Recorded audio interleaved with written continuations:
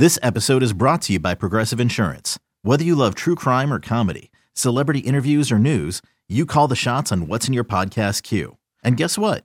Now you can call them on your auto insurance too with the Name Your Price tool from Progressive. It works just the way it sounds. You tell Progressive how much you want to pay for car insurance, and they'll show you coverage options that fit your budget. Get your quote today at Progressive.com to join the over 28 million drivers who trust Progressive. Progressive Casualty Insurance Company and Affiliates. Price and coverage match limited by state law. Introducing the Two-Way V4, where groundbreaking fuel cell technology meets fresh foam cushioning for the ultimate performance. With Fuel Cell, each step feels explosive, delivering unparalleled energy return. Paired with fresh foam, experience maximum comfort throughout the game. Its lightweight textile upper offers support and breathability without sacrificing agility. Whether you're hitting the clutch shot or locking down the opposition, the Two-Way V4 gives you the tools to play at a high level. Learn more and purchase the Two-Way for yourself at NewBalance.com. Another edition of the Swarmcast. David Eichholt, Sean Bach for HawkeyeInsider.com, part of the 24/7 Sports Network, here to break down Iowa-Purdue. Sean, we broke down our reaction to the Iowa-Northwestern game earlier this week. Obviously, Iowa faces a very tall task in the Purdue Boilermakers, who are fresh off their bye week. Jeff Brom just somehow finds a way to see things differently than against Iowa than most coaches, and they've had a lot of success through the air against this team. Obviously, Charlie Jones has dominated the headlines throughout the week with his success, but this is I don't want to say a critical game for Iowa, Sean, but it's going to be a very interesting one for a variety of reasons, including bad weather could indicate how both teams play. I think the under now is down to about 39, and for a Purdue game, that's pretty low, even, playing an offense like Iowa's. But Sean, let's dive right into this one. I think it's a very intriguing game on a lot of levels. This Iowa defense seems very fired up. And, I've gone on the record and said this is going to be a huge game for Phil Parker. I don't think there's anybody that's taking this game more personally than Phil. Like, take aside the Charlie Jones aspect for a second. Phil wants these guys. Yeah, definitely. It's kind of a weird situation too, because I know Iowa, This seems to be a game that could favor them if the wind picks up the way it should, or it could. But I think you also have to keep in mind too, Purdue hasn't really been overly impressive with their pass defense in the last couple of weeks. I believe they allowed big games against Wisconsin and Nebraska. And the Wisconsin game, like, Graham Mertz had one of the most efficient and best games that he has had during his career. Now, I know that Mertz has been better this year than he has been in previous years, but Purdue's pretty depleted in the secondary at this point. I believe Corey Trice, their best cornerback, is questionable for this game, and there are a couple others too. I know one of their guys on the back end and the safeties is questionable as well. So this could be a game too. Like, you look at the Northwestern game last week, like, Iowa felt like it could throw the football pretty effectively against Northwestern, and it did. And it was nice weather conditions, nice, atmosphere for everything. But this week, I think the winds are projected to be 20 to 30 miles per hour, with wind gusts potentially being around 40 miles per hour. And it's supposed to rain for at least most of the morning. So that could be a real damper on both teams and their strategy. In Iowa's case too, you can run the football pretty well against Purdue. I know Purdue they've been okay against the run this year, I believe, but they're without one of their top edge rushers.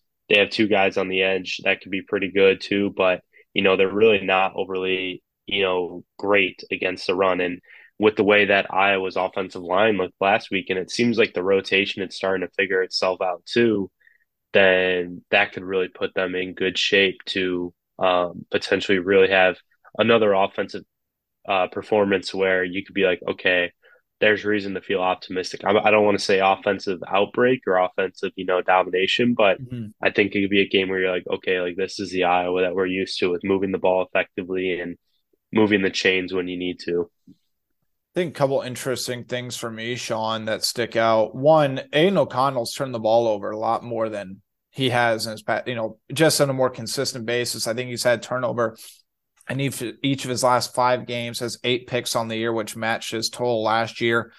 And it's very interesting to me that they are not deep at wide receiver, Sean. Like they may be able to push the ball downfield, but Charlie Jones is far and away number one receiver. 72 catches, 840 yards, about 12 yards a catch, 9 touchdowns. Payne Durham, who I think right now is probably the first team all Big Ten. Sam Laporta just doesn't have the touchdown numbers that he's going to need to garner those votes.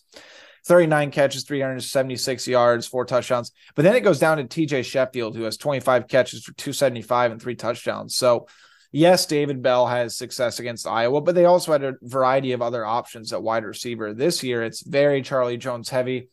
Not really a big surprise when you think about the behind-the-scenes look at Aiden O'Connell, Charlie Jones go way back. They used to play Pop Warner football together. But they're going to be, I mean, this is not going to surprise me, Sean. If Charlie Jones gets 15 to 18, maybe even 20 targets in this game, because Purdue is still going to be Purdue. They're still going to throw the football. And it's going to be a very interesting matchup when the Iowa defensive backs have to go up against Charlie. But another thing that really sticks out to me is this Purdue team is actually running the football more effectively than previous Purdue teams. I mean, look at Devin Mockabee, has 561 yards on the year and 6 touchdowns. I know Purdue's still going to throw 45, 50 times, but they do have a little bit of a safer and more reliable running game than they have in previous years. And you know what really stuck out to me talking to Kayvon Merriweather about this Purdue passing attack that I really never thought of is, Sean, Aiden O'Connell and this Purdue offense do such a great job. Now they may have explosive plays, but they get the ball out very quickly. And I think that's going to be very interesting to see how many blitzes is Phil Parker going to draw up? Is Iowa going to rush 3? Are they going to rush 5? Are they going to rush 4? I think it's definitely going to be a very interesting look. And I'm curious what Purdue does, especially since Iowa's fresh off a game where 7 different players had at least 1 sack.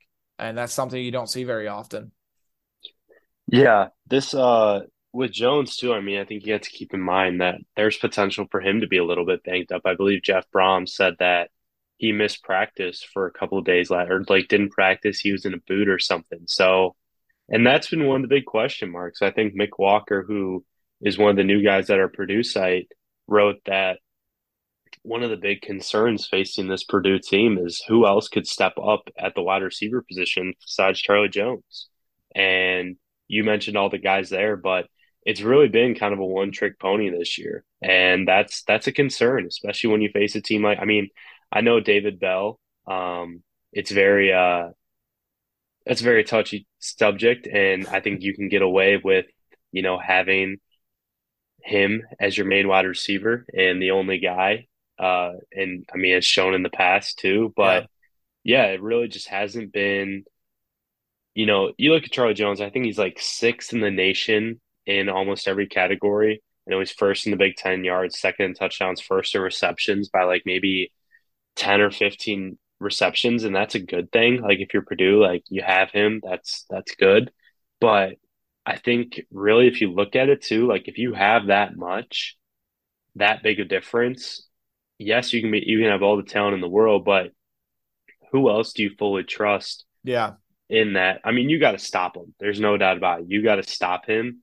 If you're Iowa, if I recall correctly, wasn't one of their Purdue's top receivers out last year too, or was that something before the season? I think there's somebody out last year as well.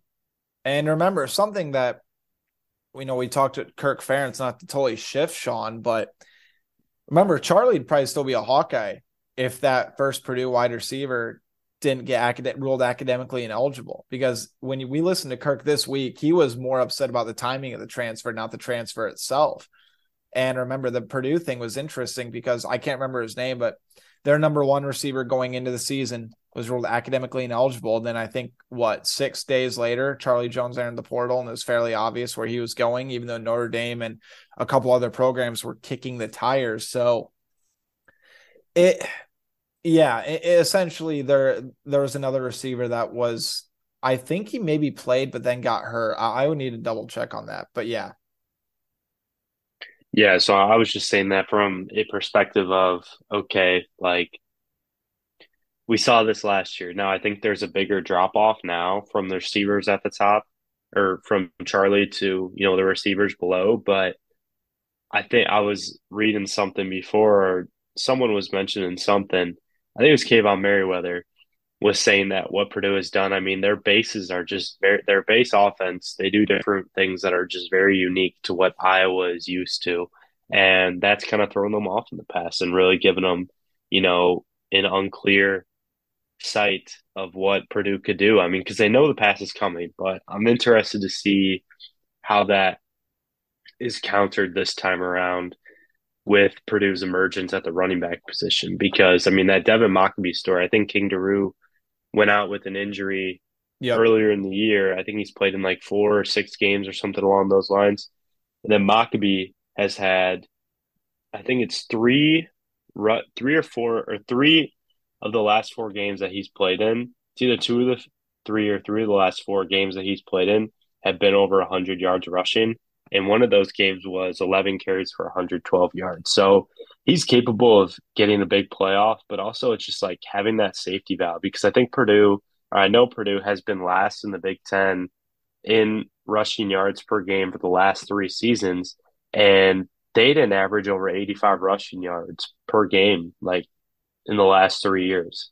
So having someone like Mockabee back there is really important for them. I mean, they've had some games where obviously the result on the scoreboard in the passing game you could say was a little bit iffy, but it's kind of like I know against Wisconsin, like I don't think Purdue has beat them since like the 2000s or like the early 2000s, late 1990s or something along those lines. Like Wisconsin seemed to have Purdue's number, and Aiden O'Connell manages to throw 3 interceptions. So, but it's a different matchup in this game, and you gotta be on your toes for it again, even without David Bell and even with Charlie Jones, even if he's not 100%. Purdue has found ways to beat you. And you look at the 2017 game, Purdue beat it there, and that was a pretty ugly game. Now Purdue had a different makeup, a different team, but they can beat you in these types of weather conditions, even if they want to throw the ball a bunch. So there's definitely a lot riding on this game. I know Purdue is 1 game out of the Big Ten West lead, and next week they play Illinois. So I think, considering everything that's gone on the recruiting show, considering the Charlie Jones transfer, I know Iowa will tell you on the record they're over it. But get ready for the greatest roast of all time, the Roast of Tom Brady, a Netflix live event happening May 5th. Hosted by Kevin Hart, the 7-time world champion gets his cleats held to the fire by famous friends and frenemies on an unforgettable night where everything is fair game. Tune in on May 5th at 5 p.m. Pacific time for the Roast of Tom Brady, live only on Netflix. When you have sports mixed with your pop culture, along with humor and celebrity interviews, your earbuds are enjoying The Rich Eisen Show. Dan Orlovsky, are you still a Jaden Daniels is the best quarterback available in the draft guy? I think the 3 things that make it stand out for me are, number 1, I think his ball placement versus man coverage is the best in the draft. Every quarterback in the NFL is accurate. He's got the best on tape. Number 2, most transferable stuff to the NFL. And then I think the 3rd thing is pocket peace. Search for The Rich Eisen Show on YouTube or wherever you listen. I think Iowa would love nothing more than to, blow Purdue's chances, or at least, really damper them like they could this week. And we knew that on the record they were going to be smart about it, but there's animosity behind the scenes. I mean, there just is. It's not something we're pulling out of thin air. I mean, it's been, even going back this summer, there's been reported tensions between the coaching staffs of Purdue and Iowa. This could be a game where I don't think either team will show mercy if they get a big lead on one another. Purdue will keep throwing the ball. If Iowa manages to have some success offensively, they'll continue to do their thing. But Sean, let's dive into the Iowa offense a little bit. I can't believe we actually went this long without talking about Iowa's offense, considering what the storylines have been this season. This is a very, I won't say critical game for the Iowa offense, but at the same time, if the weather conditions are bad, Iowa's fresh off their best offensive performance of the season against Northwestern. I'm curious how Iowa attacks. I think Brian Ferentz and the Iowa coaching staff and the players did a nice job against Northwestern. Yes, it's Northwestern, but they threw in some different wrinkles. There are a lot more guys going in motion. Iowa established the run. Caleb Johnson, heavy dose of Caleb Johnson, which I think needs to continue to be the trend. 8 different guys caught at least one pass. 7 different guys carried the ball. Those are the things that's going to allow Iowa to have success offensively. And I think a big key as well is, again, we talked a little bit about it in the post game, but moving Connor Colby to left guard and sticking him at guard and just kind of riding the tail of Jack Plum at tackle. And then obviously we'll see Iowa's offensive line will need to take a big jump next year. But I'm very curious what Iowa's going to do offensively, because as you mentioned, they have a chance to push the ball down the field. Petras has a big arm, so I don't think the window will be able to impact him as much as maybe Aiden O'Connell. I think Aiden O'Connell is more accurate, but Petras has a bigger arm.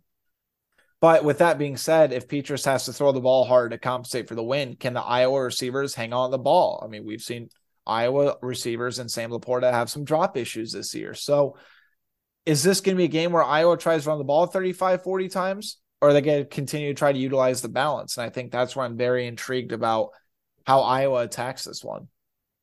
Yeah, and listening to Kirk yesterday too during the Hawk Talk with Gary Dolphin, I thought this was probably the most confident that Kirk sounded in his offensive line. Now I think, we need to see it against teams like Minnesota and Wisconsin and even Purdue in some cases. But I think, the game that Jack Plum had against Northwestern really gave this staff more confidence in the offensive line.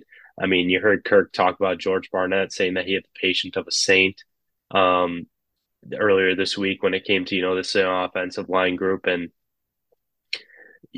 I think Colby at guard, I think that makes the most sense right now, and at least for Iowa. Who knows, maybe he can move out to tackle at some point later in his career.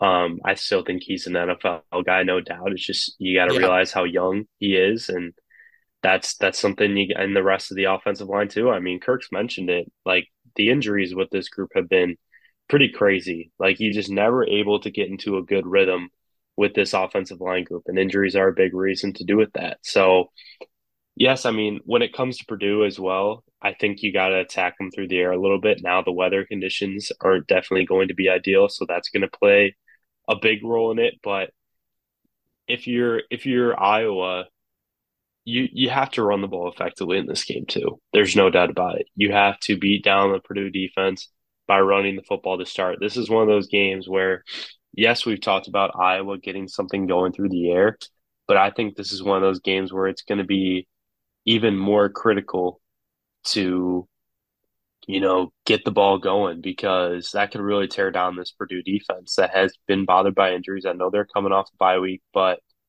you just have to establish a run in these types of games. And I don't think Iowa did overly well last year. I know Spencer Petras had 4 interceptions, but I think a couple of those were just in garbage time, or not necessarily garbage time, but when Iowa was really desperate to come back and needed to do something through the air. And Purdue, while they're, maybe not the best defensive team in the conference, they've been solid in some areas. They have 10 interceptions on the year, and that's third in the Big Ten. So they're going to look to try and cause havoc and try and force turnovers and, really make those opportunities. Maybe sometimes they'll be over aggressive. I'm interested to see if that changes though this week. I wonder if they try and play more conservative and, maybe not try to pick off passes. I mean, obviously you're going to try and pick off passes, but how aggressive are you going to be with jumping passes and in different coverages too? I think something I'm intrigued too, Sean, on top of that, as you mentioned, if Iowa's going to look to push the ball down the field. But another thing is, I'm very curious what the health of Iowa is. And the reason why I bring this up is, one, Keegan Johnson's not playing. At this point, I'm surprised if he plays the rest of the year.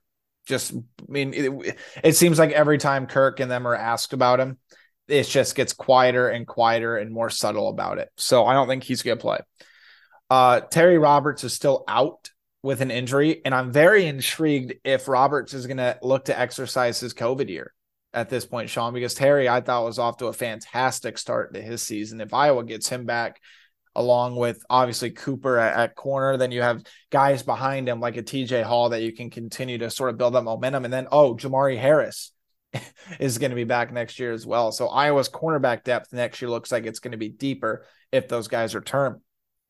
But Kirk did say in the press conference, we opened things up, he said, nothing really new, but he said a couple guys banged up and then kind of really went super subtle after that. So he said, hopefully they'll get rolling by the end of the week. So maybe I'm in a tinfoil hat theory, Sean, but that's the early indication of there might be somebody out that we're not expecting to be out. That's just covering Iowa 5 years. That's how Kirk kind of settles into those sort of situations. So we'll have to see about that. But Sean, I'm just going to pose this question at you. I know we've talked a lot about Caleb Johnson. He's got to be the number one back at this point, right? I every time I see him, I get more and more impressed with him. His blocking on blitzes is that of a third-year college running back, in my opinion. I've been very impressed with him there. And he's still making a couple freshman mistakes here and there. He's without a doubt has the highest ceiling in this Iowa running back room. I don't see how you can argue against with anybody else. But really quickly, LaShawn Williams has been a very good complementary back to Caleb Johnson. I really like what LaShawn can bring out of the backfield as well. And he's shown that he's capable of getting those 15, 20-yard rushes and giving Iowa a little bit of a boost. Yeah, and some have been critical of Gavin Williams too and how he's played this year when he's out there. But Liddell Betts made a good point. I mean, I think people don't realize how much injuries can have an effect on not just playing, but also your development and getting those reps that you need. Because if you think about it, yes, Gavin's in his third year, but Gavin was limited last year and, didn't really have a chance to break out until after Kelly Martin went down and then obviously in the Citrus Bowl. And then, obviously you have spring practice, you have practice in the fall, all that. But I think people really don't realize how much, injuries can have a tear on that, especially when you're a running back, because you're planting your feet, you're running hard, you're fine, you're doing different things. You're moving your feet probably more, if not more than anyone wide receivers and guys going out for passes, I would argue too. But, you're the guy taking one of the hardest hits too in the backfield, and just consistently, you're the guy probably getting banged up the most. So I don't think people realize how much that has a toll, that takes a toll, especially in D1 football, because everyone's pretty athletic, everyone's pretty fast, especially in the Big Ten, everyone's physical too. So Liddell made that point of, he's working his way back, but he's not fully there, and you could see that. He's a smart football player, understands the game and what he needs to do, but he's just not there physically yet. And that's a big difference between. There's a big difference between even being like 80% and being 100%, unless you're like a superhuman, like Braylon Allen maybe. But even him has had his fair share of lesser performances. But yeah, I mean, I agree with you with Caleb. I think from a physical standpoint, he's the most impressive, especially when he's not as tall maybe as you think, but when you go up to him and get close to him, the way he's built is just. Probably adds an inch or two with his posture and, his shoulders, and just how physically well he's put together is really impressive. And the way he runs too, he doesn't seem like he has a ton of acceleration when he gets to that second level. Maybe it's just me, or maybe, I don't know, maybe he just has short steps. But I think from a running perspective, what he's done, I think most of his yards last week were after contact. Yeah. And obviously that stat, you want it to be a little bit better, because maybe that means, your offensive line isn't doing as well, but he is able to absorb contact and he's able to fall forward. I don't remember many times where he's fallen backwards on his runs.